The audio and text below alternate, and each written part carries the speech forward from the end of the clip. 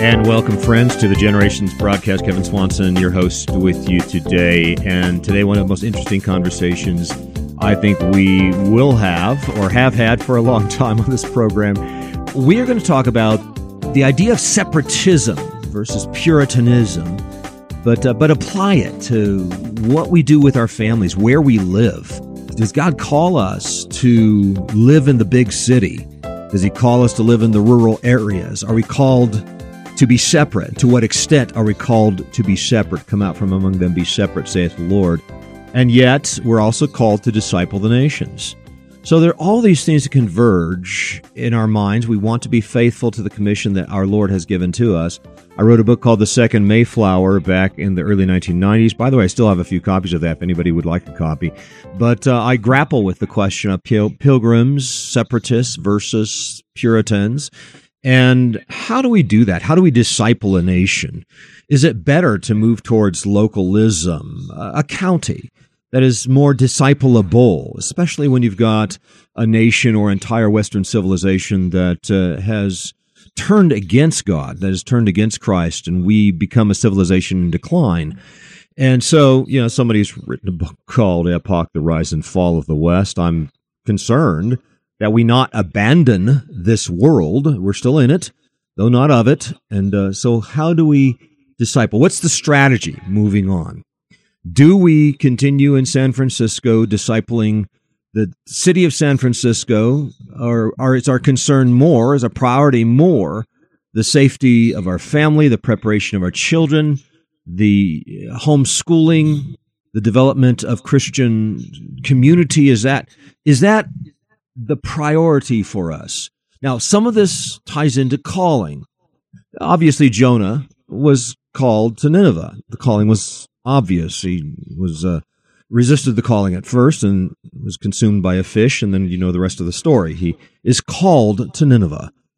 And are we called? Are you called to a ministry in downtown Detroit? Or are you called to a ministry in which you will be primarily discipling your children as you sit in the house, as you walk by the way, as you rise up, as you lie down? So here lies the tension, and it seems that more and more people are interested in moving into areas in which they have more of an opportunity for family economy, more of an opportunity for family discipleship, more of an opportunity to disciple a smaller county that might be more interested in the principles of God's Word working its way into the warp and the woof of the county government, versus living in a liberal state in which you don't have much of an opportunity at all to disciple, and you are increasingly resisted. And there are points at which people do dust off their feet and move on, again, depending on calling. All right, so those are the issues. And I'm not saying there's a simple answer to this. I do believe that different families and different individuals are subject to different callings in their lives. So today we're going to talk with Josh Abatoy, who is a principal in the organization RidgeRunnerUSA.com. And I've been looking into this for a long time now. The Abatoys, Josh's father, actually played the Philippines Canticle in my wedding. What was that, 32 years ago? So, and I think, Josh, you were probably, 2, 3, 4 years of age at the time. But here we are, some 32 years later, and you're involved in this important project, RidgeRunnerUSA.com. So, Josh, welcome. Good to have you with us today. Thank you, Kevin. Good to be here. Give us a sense for why you set out to do this. In some respects, this is timing, isn't it? Yeah, absolutely. Well, the idea was born out of discussions that I was having with my dad a couple years back in 2020. During the throes of COVID, I was working white-collar job in Houston. I saw the fragility of human society around me. At the flip of a switch, my church was closed for a certain amount of time, and me and my kids had to wear masks whenever we went out into the public, and all of these things that just part of normal human life were shut down by our government. And at the same time, you'd go out to the country, to rural areas, and it was like life had never stopped. Yeah, it was pretty much our life here in Elbert County, Colorado. No masks, our churches continued to meet, and the county sheriff met regularly with the pastors. And I guess my initial point was that localism really added a lot for us, especially during the COVID years. Mm-hmm. And people who were in the cities noticed the freedom that the people in rural areas had. And actually, I saw something really particular happening. I was in a kind of a, faithful, conservative Reformed Baptist church in Houston. And I saw myself and, several other professional men and their families buying rural property. A lot of them established homesteads. Some of them got remote work that then became permanent, and they moved out to the country. And I my hunch was, I'm seeing this in kind of one little pocket of the world. This is happening all over the place. Yes. And so, acting on that conviction, I bought a lot of property in a rural area when I had the means to do so. And then my dad and I, we did a couple real estate deals that kind of showed the thesis that showed that this was happening. And then Ridge Runner, my dad's a very experienced real estate operator, but Ridge Runner, the idea was sort of me telling my dad, hey, why not go raise a fund and scale what you're already doing into sort of a more systematic program and build some advertising around it and really try to intentionally attract these kinds of people. Mm. And, when it comes to timing, you might be tempted to think, well, that wave is past. The people were moving out during COVID, but now, people are going back to the office. That moment is past. But all the indications are that it has not passed, and actually that we've only seen the tip of the iceberg. So there was a study by Upwork last year that came out that said so far 5 million people have relocated from cities to small towns or rural areas. Wow. 5 million, and 20 million still want to. Okay. So there's the market. And it ties into, what's going on in the cities. Who wants to live in a $1.2 million condo in San Jose when you could do so much more with that? And, as you said, telecommuting. Wow. A huge opportunity for dad to be more accessible to the kids, no more 2-hour commute. And just, hey, we need that time. And that time is precious when it comes to, investing in the walk along, talk along discipleship program with our children. Absolutely. And, there's all these other factors that are hitting at the same time, right? You had COVID, and then you had the riots in the summer of 2020. A lot of people are very focused on just getting back to a healthier way of living, maybe having some space to do some farmsteading. We've had all these, items in the news about insecurity in our food supply, right? There's all of these factors are sort of combining to create this deep felt instinct in a lot of people to go get land, to go become a little bit more self-sufficient, live a more natural life, and then really build a community with people that they share. Not necessarily that they go to the same church or that they have all the same views on particulars of theology, but at a minimum, people that they share some basic values with, to where they can sort of have a productive community together. So we're, and the remote work enables that, right? I mean, 30 years ago, developers built master planned communities around big cities, and they made them as broad in their appeal as possible. We don't want any values infused into this master planned community, they would have thought at the time. We want it to appeal to every potential buyer. With remote work and there's a lot of permutations. Some people work from home all week. Some people go into the office once a day. But with all of that flexibility, people are much more interested now in the community that they live in. They'll order a lot of other things in their lives around being in the right community. And at the same time, the American people generally have very different ideas than they've ever had before about what does the good life look like. And it gets down all the way to the very basic stuff. What books are on the shelf in the public library down the street? What does your community's parade look like? Right? Those sorts of things matter, and Americans increasingly have very different answers about those sorts of things. Even something as basic as is your community, are your people the kind of people who tend to have a lot of kids? If they do, you're going to want to be in a community that has more child-focused amenities, right? You're going to want to be in a child-friendly area. I mean, there's increasing parts of a lot of our cities that are very unfriendly to people with children.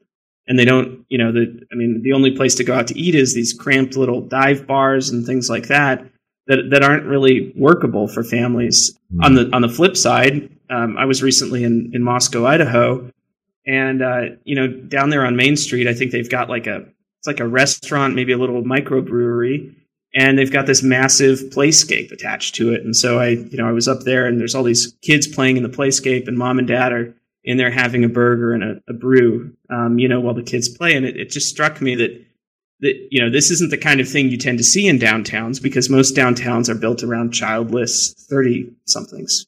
Yeah.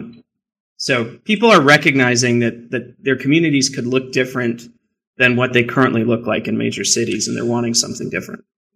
I've been watching cultures for a long time. It's sort of one of my interests, and I think something of a calling that God has placed on me. And it seems to me that the nations are much more unstable and much more insecure than they ever have been. And I think intuitively most people know that our economies are very fragile, extremely fragile. The everything bubble is, you're on an edge when that bubble is, you've blown that bubble up to 27 feet in diameter, and you just know something's going to burst. So you've got the economic problems, the social problems, you've got international tensions, unlike anything we've seen in our lifetime.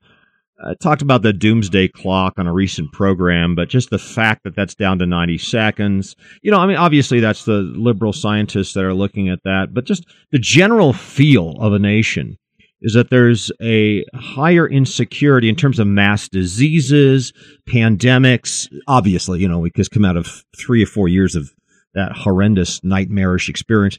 And on top of that, just the nuclear saber rattling coming from North Korea, Iran, China, Russia. Okay, this is called insecurity. This is called instability of entire national systems. I get it. Why parents who want to raise their children in a calm community where, they have opportunities, and they can build community, and, they can build their church community and relationships, and you have more opportunities, more freedom than you would in the big cities. I get it. Yeah, and just to belabor the point a little further, you've probably seen this. There's documentaries about actually the very wealthy and the extent to which they're going right now to basically prep, right? The Peter Thiel and scores of other billionaires from the States are buying prepper communes in New Zealand and things like that. And, there's old nuclear silos, missile silos in Kansas that are being retrofitted into safe rooms in case of nuclear fallout. And people are paying millions of dollars to get, a room, like a condo in these missile silos. Mm-hmm. Some of that almost gets a little silly sometimes, but there's some wisdom in the instincts of the herd, and I think what we're kind of seeing is that the herd is sensing the insecurity. It's the very rich, and it's the middle class. It's everybody. Now, of course, we don't respond to the spirit of fear, right? If we're just running into these communities in a spirit of fear, and I've seen that happen with some of my brothers and sisters, it hasn't been healthy. But if we're just moving with a sense of calling. And I think that's the issue, that God is calling us to this place to, number one, disciple our children, because that's our priority, build a family economy, dad spending more time with the children in the home, and, added benefit, we've got a church community around us that's accessible. It's not highly, commuter churchy, but more, we're all there in that community. And on top of that, we do still have an opportunity to make more of an impact with our county sheriff than we do with the president of the United States. I just don't have an extra $400 million laying around for a campaign fund. So, we're finding that this situation actually might be more doable for a faithful Christian family. So, it's a calling driven thing, but how would a family know that they're called to this kind of thing, Josh? Yeah. I think you look at the circumstances in your life that are probably providentially there. I think every Christian parent, father and mother who are in a city that is very hostile to the discipleship that they're trying to lead in their children's lives, I think they ought to take, and they have the means and ability to plug into a healthier community. I think they need to take a really hard look and say, are my present circumstances really optimal for the calling on our family? And, to something you said earlier, the Bible has very clear categories for times when it's appropriate to shake the dust off your sandals. Yeah. It also does clearly charge parents, and the sort of maybe the normal Christian life, or the predominant approach is, Christians discipling their children, evangelizing their neighbors. And when it comes to that sort of activity, not every community is created equal. There's going to be places where people can fulfill that calling more clearly. So if you find yourself kind of isolated in a big city, fighting values wars the second you leave your front door, you have the means to move to a different type of place and be part of building a healthy community. And there's nothing, there's no clear providential calling on your life to stay where you are. I think you ought to give it serious consideration. And, I frankly, I don't know how any faithful Christian with kids is staying in the cities by default at this stage. Some of the major blue area cities. I mean, if you've really got an open mind to what your kids are being exposed to just every day when you leave your front door, you've really got to be taking a hard look at what those circumstances are. So that's what I would suggest. And I think that one of the daunting factors oftentimes is where will I go? I don't have a logical place to move. I don't know if there's going to be a community. And that's part of what Ridge Runner wants to try to solve. It's kind of a collective action problem, right? Yeah. We know there's a bunch of people who want to move out to the country, but they don't want to move out into the middle of nowhere and not have friends and neighbors and a church and all the rest of the stuff that we need. We need that. We can't live alone in the wilderness. That's not a typical Christian life either.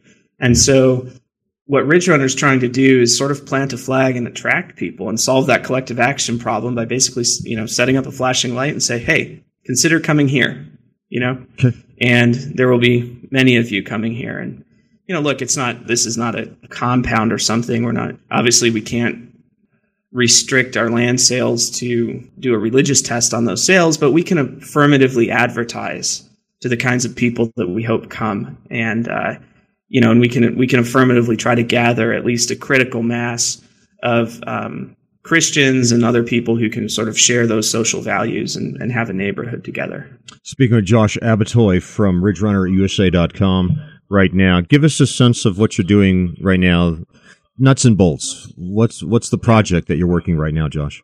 Yeah, so Ridge Runner bought a couple different large farms in south central Kentucky around a town called Burkesville, Kentucky. This is on the banks of the Cumberland River, about 2 hours northeast of Nashville. And this is just beautiful country. I mean, some people call it the Small Smokies. It's a region where there's hills that are about 400 feet tall, rolling hills with really beautiful deep forests. There's water everywhere. There's 2 world-class lakes nearby. There's the Cumberland River. And then almost every farm has creeks and springs and all of that. And the wildlife, of course, and the fishing is just amazing. The land is very fertile, so there's a lot of it's actually a lot of Mennonites in this region who are doing farming, cattle, hay, corn, soy, that sort of thing. But yeah, it's just a very healthy rural community. The people are nice. It's not a rich area, but it is a very well kept up area. People are predominantly farmers, maybe hobby farmers, but it's a safe area. It's culturally very conservative. It feels a bit like Mayberry when you go there. And the part of the reason we started at Kentucky was, in the last 3 years, we saw places like Tennessee, Idaho, Florida, like triple in value, from 2020 until today, just skyrocketed. Phenomenal. Yeah. More bubble. Kentucky, more bubble. Yes. Kentucky is very similar to Tennessee and some other great areas, but it's a little bit under the radar. We could get into some of the factors for that, but it's seen some value growth, but much closer to sort of the national average and not as bubbly and frothy. And so we're seeing deals on land in Kentucky that we haven't seen for 4 years in Tennessee. And to put it in really absolute terms, if your listeners are coming from Colorado or California, they should probably make sure they're sitting down to hear this. But you can buy a beautiful lot, 3/4 of an acre with direct river frontage where you literally can fish off of your back deck. You can buy that lot for $45K. Wow. In a Ridge Runner property. And this is like a world-class premier river. You might have views of a bluff on the other side of the river, and you can catch trout and all sorts of beautiful fish. And, you can put your boat in the river and sail down to Nashville or, the Mississippi, even the ocean from there. And I actually don't think there's not many places in the country where you can get land like that on a pristine river at that price point. So it's a very good absolute value. If you're coming from a major city and you're selling your, ranch style house in San Jose for $2 million, I mean, you'll find that your money goes quite far out here in Burkesville. You can build a beautiful custom home and all the rest. So we're buying this land. We're looking for land that obviously we want to get good deals so that we can give good values to the customers. We're making sure that we get things like fiber optics in place. We're not building, but we're getting all of the lots to completely build ready. So, you buy your land, find a builder, and we can try to help you find a builder.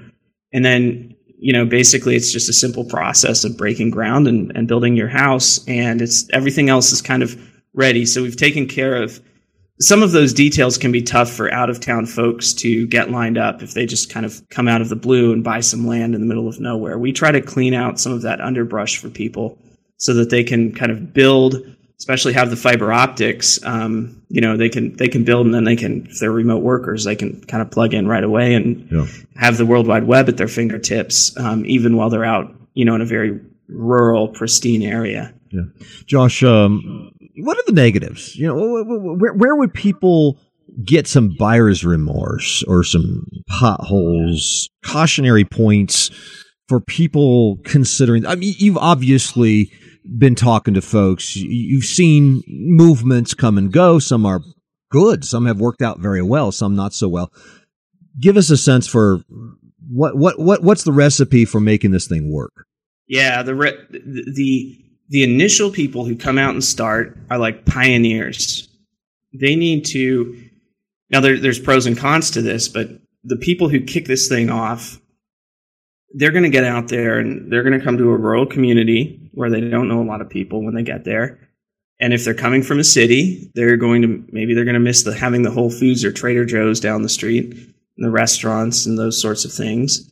The initial wave of folks who buy into these communities are, they're pioneers, right? And so until we get the critical mass up and buy, people may feel lonely for the first couple of years while we kind of fill the community out. But, with the traction we're seeing, I hope that's actually not going to be the case. We might very well get a lot of folks coming in very quickly. But it's both a challenge and an opportunity because, you are to a large degree moving into a blank slate community, and it's going to become what you make of it. And so we hope and pray, and we're trying to attract the right sort of anchor families and pioneers who come to this area first. And that end up kind of creating a character that lasts over the long term. I think that's the biggest downside. The other one that is a discussion point is proximity to a major city. I mean, we'll get the amenities up, but it's going to be it'll be an hour to a really big. A large regional hospital where you get all the medical specialists that you'd want. It's going to be 2 hours, and you have a couple different options, but 2 hours to get to an international airport. That might be a lot for some people. I'm coming from Texas, and there's all sorts of these sort of high-end rural developments that are 2 or 3 hours away from airports. But depending on where you're coming from in the country, the distance to an international airport may be a relevant consideration.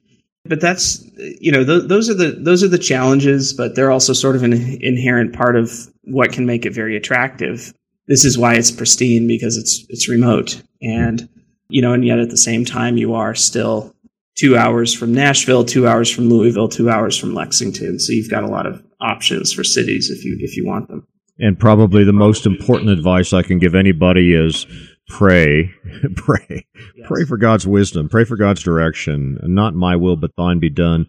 Let's seek out God's wisdom in these major life decisions that we make. And man, now is the time to better understand the will of God and the direction that God has for our families and for our church communities. So I'll add that as well.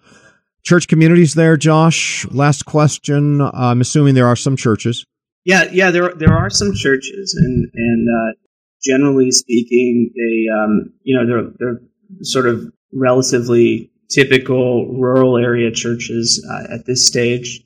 We are in discussions with a couple other folks who may potentially plant a church in the communities that we're building, because there will be a lot of new folks coming in, and I think that given kind of the shows that we're talking about this on and the kinds of people that we're reaching, it's likely that most of the folks moving out to these areas are going to be Reformed Christians, Presbyterians, or Reformed Baptist, and so we're in talks with pastors who potentially come out and plant new churches to kind of serve the new families that would be coming in. So more on that front, but obviously with those church planters, they want to they're watching sort of who's buying in and what the population's going to look like as they consider whether they move their family and plant a church here. Food for thought on this edition of the program, friends. A data point. This is one data point that I think just needs to be in the cards. It needs to be something that we are all considering, chewing on. We need to seek God's will for each of our families. And, wow, great discussion today with Josh Abatoy from RidgeRunnerUSA.com. For more information, I'm guessing they can just go straight to RidgeRunnerUSA.com, right, Josh? Absolutely, yep. And if they're on Twitter, they can check us out at USA Ridge. That's at USA Ridge. Okay. But we've got all our info out there, and good. Very active. People can reach out if they want to talk to us. Very good. Josh Abatoy on this edition of the program. Thanks, Josh. And you have been listening to the Generations radio broadcast. If you'd like to interact with the radio program, email me directly at host@kevinswanson.com.